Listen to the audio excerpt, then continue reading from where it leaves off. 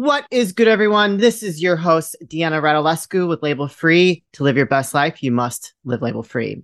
Today, I've got a very special guest joining us. His story is very unique, so sit back, relax, and tune in. He has battled 2 bouts of homelessness. He is a former PhD student and is now a published author of his very first poetry collection. Please welcome Damian White. Damian, welcome to the show. Thank you. I'm super excited to be here. I'm grateful to be able to share my story with your listeners and you. So thank you for having me. Oh, we are super pumped to learn a little bit more about you and hear how you pulled yourself out of a very serious situation for most. And I think a lot of people that end up in that situation have a very hard time coming out of being homeless. I know that you were a PhD student that ended up on the streets of San Francisco. So could you tell us the events that happened to get you to that point where you became homeless? Absolutely. So after I left my grad program, I decided that, I had looked into the future and I was thinking about what my life was going to look like. And I was around professors. So I always tell this story, like if you used to watch House, you saw like how Dr. House would go into the room and he'd do his surgery and he'd go out and get his coffee and say something snarky. And you kind of see the glamour of it. Then when you go watch actual physicians in the hospital, you see they're taking hours of patient notes and they're at the computer for so long. So I feel like when I got to grad school, the veil kind of unfurled in front of my face of what my life was going to look like in the future. And I decided that I didn't want to stay in grad school. So I ended up getting a job at a small nonprofit media company. And I worked there for 2 years. We had a partnership with a foundation in San Francisco and I was the liaison. So I ended up going to live there. However, when the contract ended, I also lost my job and I had this really tough decision to make. I had spent so much of my life trying to get away from home. For the first 18 years of life, it's like you got to get to college and you got to go as far away from possible and be independent and, become a person of value to society. And so at that point, I was kind of back against the wall and I didn't want to go home. And so I always say that I was homeless partially by choice and partially by circumstance, Sure. because it's true, and I just decided that I had more kind of self-discovery and like life to live based on the fact that I spent so much time in school and I felt like I had been captured inside of a bubble. So I spent 3 months homeless in San Francisco. And the interesting thing about San Francisco is that there's a large homeless population. Yeah. So I had plenty of access to resources. I could go eat 3 meals a day. I could go get clothes. There were shelters that I could sign up for early in the day and sleep there if I wanted to. And so I didn't necessarily feel like I was missing out on my necessities. Sure. And I think that made my judgment a little cloudier because part of the fight or flight response that we have, when you're trying to survive, it's like, can you get the necessities? And if you can, then you kind of get back to that comfort. So I ended up staying out there for that long because I just wasn't ready to go home. And also I wasn't starving and I wasn't, I was finding a place to sleep and I was also kind of free from bills and free from the pressures and all the identity characteristics that I had adopted for so long from other people. So like, you're the good student, you're the good worker, you're this person. All those labels. All those labels, exactly. So for me, I felt free of those labels. However, when you zoom out, it looked, I was in the crucible. I was in a very terrifying situation. Yeah. But inside, I felt a bit free at the same time. So it's hard. It was very hard and difficult for me to explain that to people initially. When I got back home, because they just knew that I was homeless for 3 months, and that comes with its own stereotypes and kind of visual interpretation already. I get that. I totally get that. So, I mean, for your situation, it's a little bit more unique where it was a positive for you. It was a plus to be in that situation to really kind of like get more in touch with yourself because you had all those resources. I think in other parts of the country, it would be very difficult to live that kind of life, be homeless, still have all the necessities to live and survive, and kind of be in that place of self-discovery. I think that is a very unique position for you. A lot of other homeless people probably aren't in the same place as you were. Absolutely. I mean, I'm from Columbus, Ohio, and it's freezing here, and like I can't imagine being homeless out here right now. And in San Francisco, it's like there's the beach and there's all these parks and you can get on the train and you can do it. Like I was literally like an explorer for like Lewis and Clark out there sometimes because like I could do all kinds of stuff during the day and meet new people. And like, it's almost like this this very weird ecosystem where you start to think that these people are your friends, Sure. because you're spending the whole day with them and you're going to eat with them and you guys are walking around all day. And it's similar to like having a coworker or a peer that you do the same thing with. But you're not really cognizant. I wasn't really cognizant of the reality of the situation at all times, Sure. right? Because I kind of just immerse myself in it. So I think that if I was homeless in another city like Columbus, I would have probably had to find a way home or out of the situation faster, Hmm. for sure. So when people think of homelessness, or for me, my experience, especially here in the Chicagoland area, we see homeless people on the street and they are either, drug addicts, alcoholics, or just kind of not all there, maybe like mentally ill. And I know my fiance is a police officer and he deals with them a lot. And so when you were homeless in San Francisco, did you experience a lot of that kind of element with your fellow homeless people, or was it a little bit more nomad people like yourself?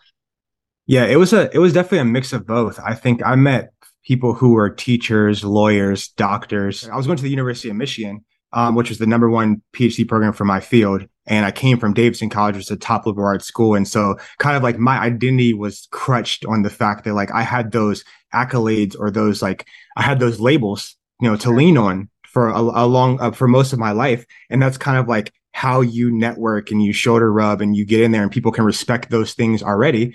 But when you're at the homeless shelter, it doesn't matter if you were an investment banker and you had, made some company $200 million. Like nobody cares. Nobody cared what school I went to. Nobody cared about my thesis and from college. So there was a humanity that I realized that I was missing in my life. And it was very humbling for me. So I wanted to carry that lesson into my life once I got back to normal. And it's really the cliche of don't judge a book by its cover. But I realized that nobody would have been able to expect my backstory if they made assumptions about me. Sure. Right. So when I was out there, if you looked at me, you would have never assumed I just did those things. So for me, I just took that thought and applied it to how I looked at everyone else. So I don't know who these people are. Yeah. I don't know which person was, like you said, the drug addict or which person was the professor. And Yeah. so now I've adopted that into my life again. And so it makes me approach people and situations differently because I assume everyone has something valuable to offer. I assume everyone has a story. I assume I don't know what's going on in their life. And that makes me able to be more present and accept the ethos of whatever moment I'm in. Yeah. And it also allows you to be more compassionate towards others. Absolutely. So you had two bouts. So you're talking about your initial one. What made you have your second one? So that was my second one, which was the more substantial one. Yeah. So the one in California was more substantial. A few years prior to that, I had moved to Florida and I just wasn't sold on the future I saw for myself. Sure. And I happened to be staying with a friend who became my girlfriend at the time.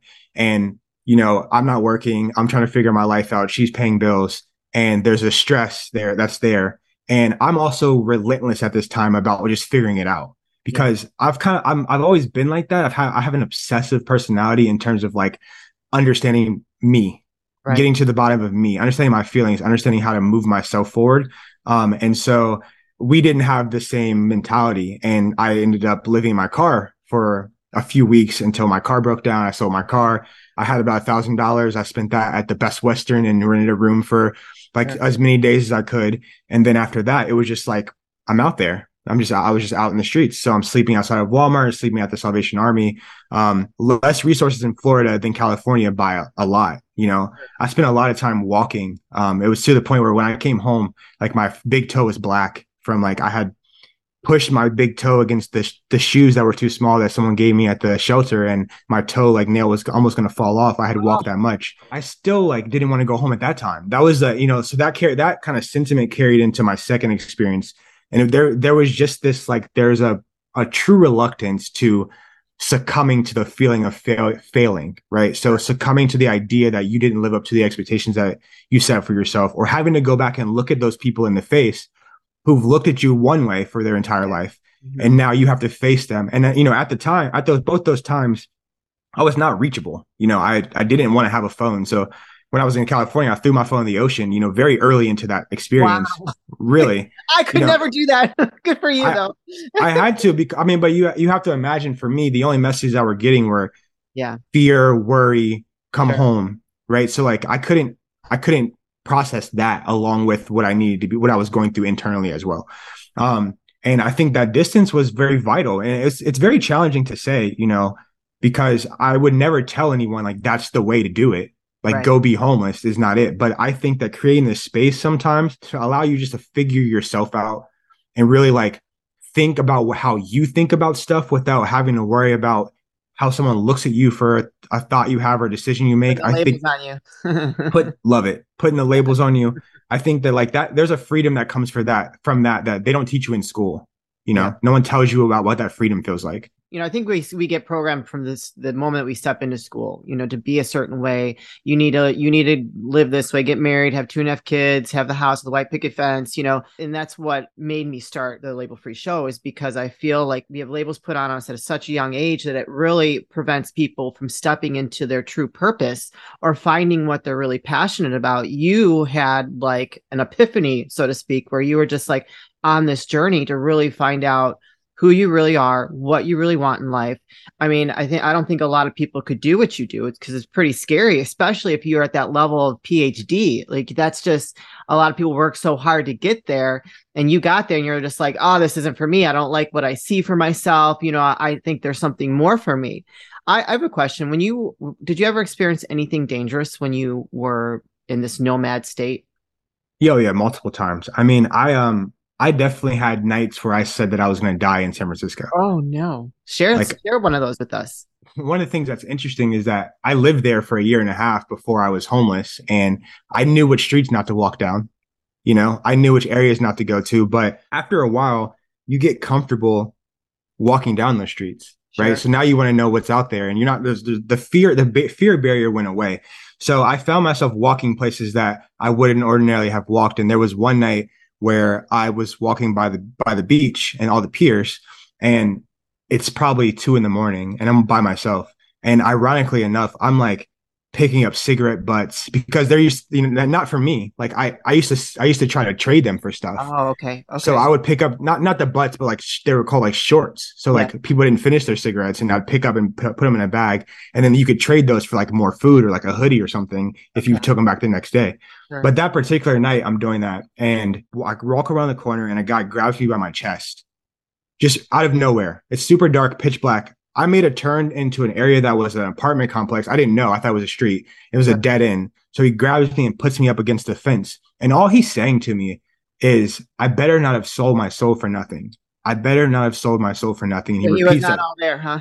No. So he repeated that to me 3 times, and I hear a clink on the ground, and I see something shiny. And it was some sort of knife, Oh, right?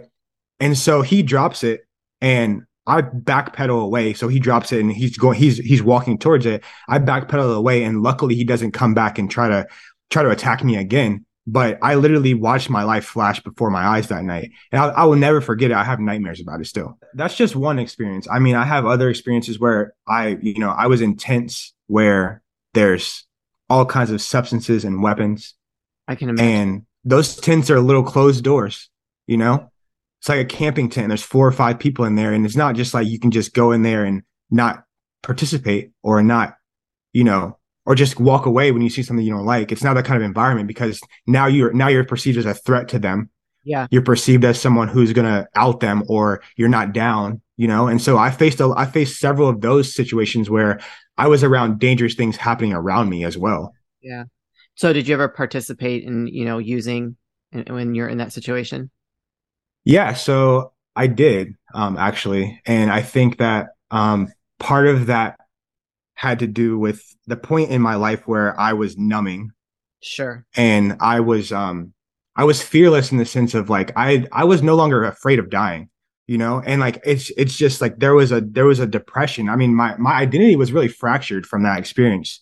And so I think that like when you get around that kind of environment and you're seeing people do stuff that you've heard of and like never seen in real life, and then they're not dying and falling on the floor, they're acting normal, Yeah. they're like doing whatever they're doing, and you see like they're still like regular, right? And so like some of that fear that you had before about like, oh, I've always heard that if you do that, you lose your mind.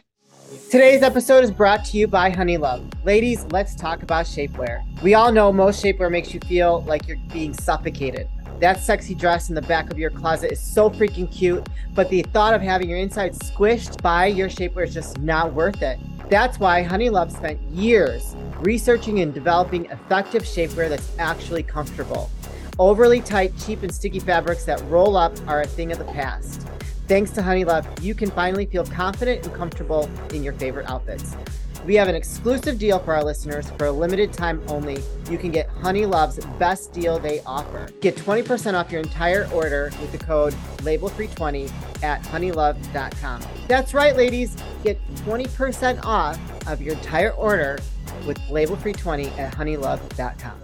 When I was going through my human trafficking days, I did a lot of drugs myself, and I'm lucky to be here today, because I got very caught up in that lifestyle, and it was a form of numbing, like you said. And you look back and you're like, holy crap, that was pretty scary what I was doing, And so when I hear your story and I think about my own, I think that, there's a bigger plan for us. And that was just part of our journey to get to where we are today. So, you obviously went through some very dark moments and experienced a lot of very intense things that I think a lot of people, would never want to put themselves in that situation. What's interesting when you're talking about compassion, empathy, I heard you talking in another episode. I found out that there were these like resource centers where like you could go get clean needles and like clean all this stuff for people.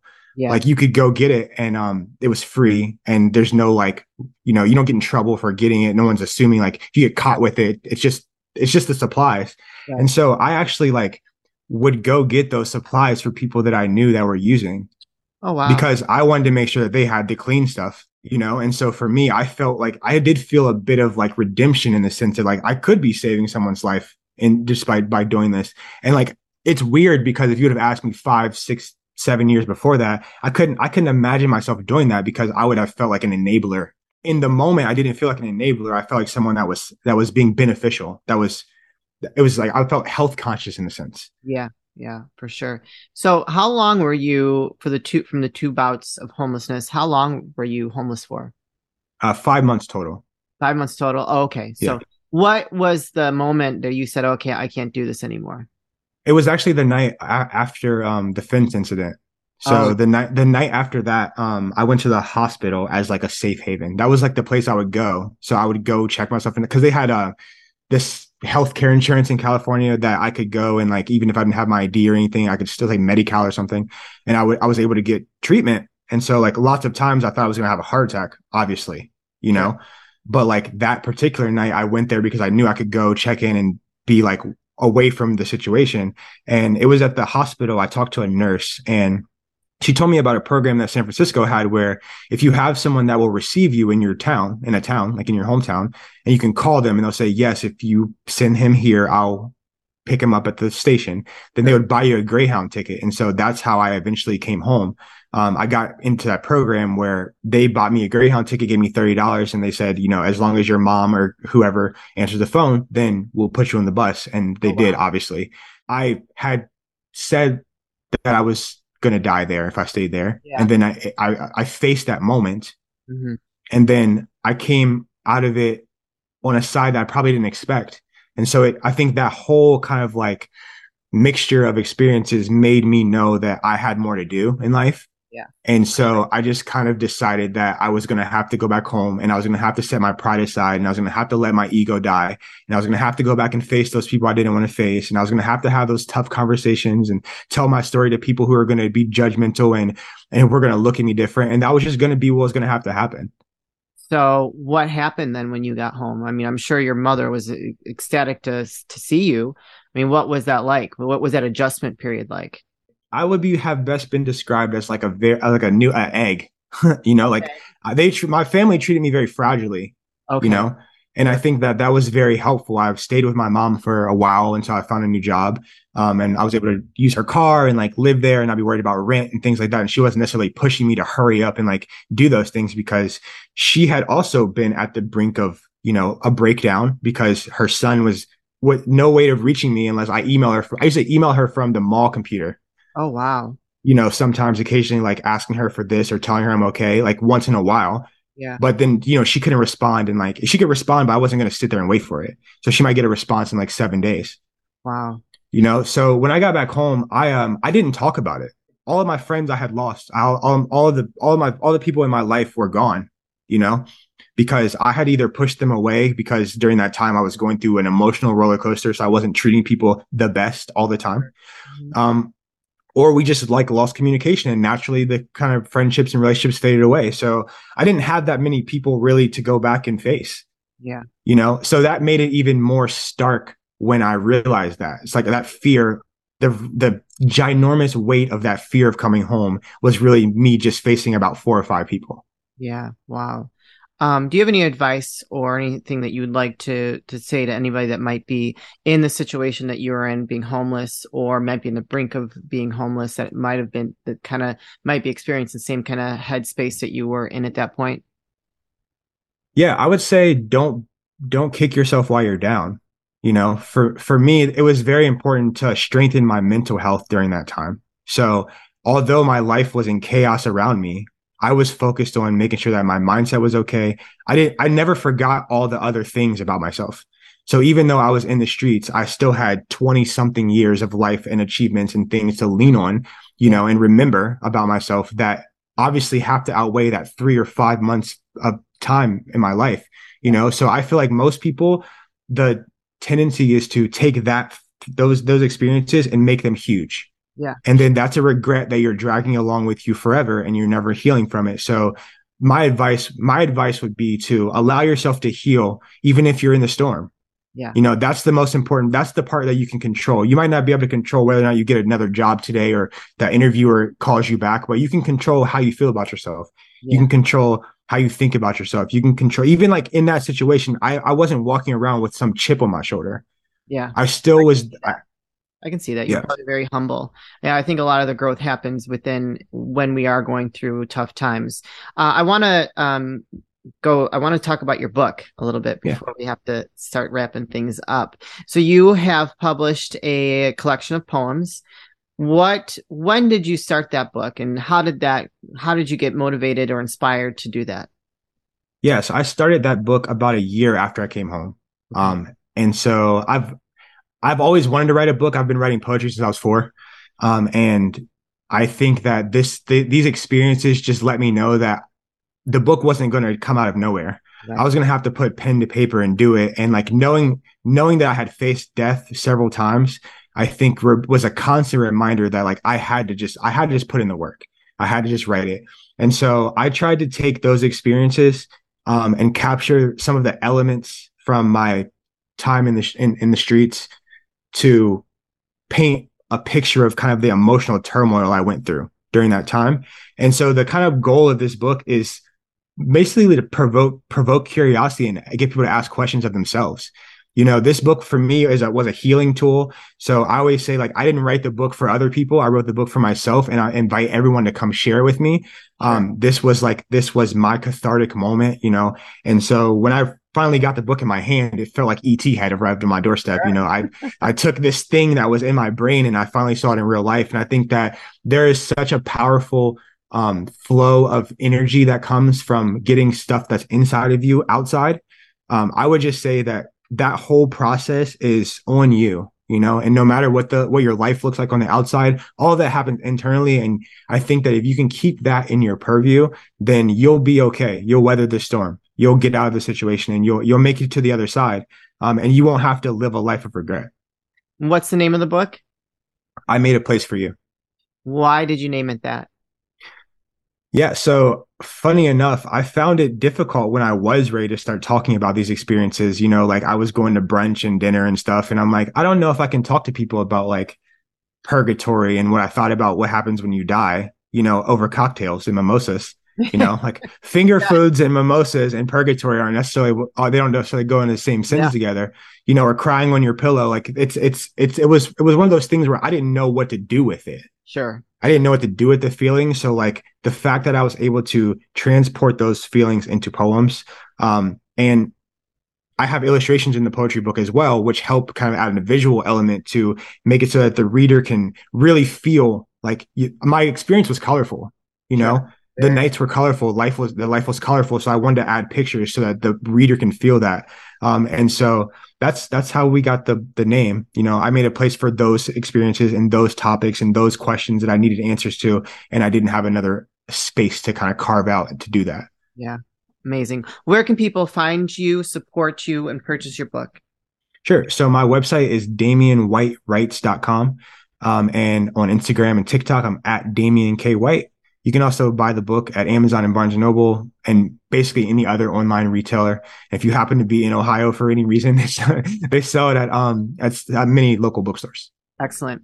This is the part of the show where I like to ask for last words of wisdom or advice. Even though you've left a lot of advice within your story that you shared today, what would you like to leave with the audience before we say goodbye? I would like to say work as hard for yourself as you work for your job. That's powerful. Because I find that we'll give 40 hours to advancing someone else's company or goals, but we'll spend 0 hours making sure that we're advancing our own goals. Right. So I think that if people can flip that switch to realize that the same amount of effort that goes into making that business run and able to pay you your paycheck, you have to kind of feed yourself that same level of effort, even on a part-time basis, so that you can become the success that, you know, you expect from your work. So that would be the advice that I have. Love it. Well, Damian, thank you so much for sharing your story. Thank you for being so brave to overcome all of those things that you went through to go through that journey of self-discovery. I think it's a beautiful thing, cathartic in a lot of different ways. So we wish you much success as a poet, as an author, and wherever you end up in life. So thank you very much for being open with us today. Absolutely. Thank you again for having me. You're welcome. You guys, this is your host, Deanna Radulescu, label free to live your best life, live label free. As always, don't forget to support us on social media. We love to hear from you and any feedback that you have for our guests or for the show. Thank you as always, and you have a wonderful day.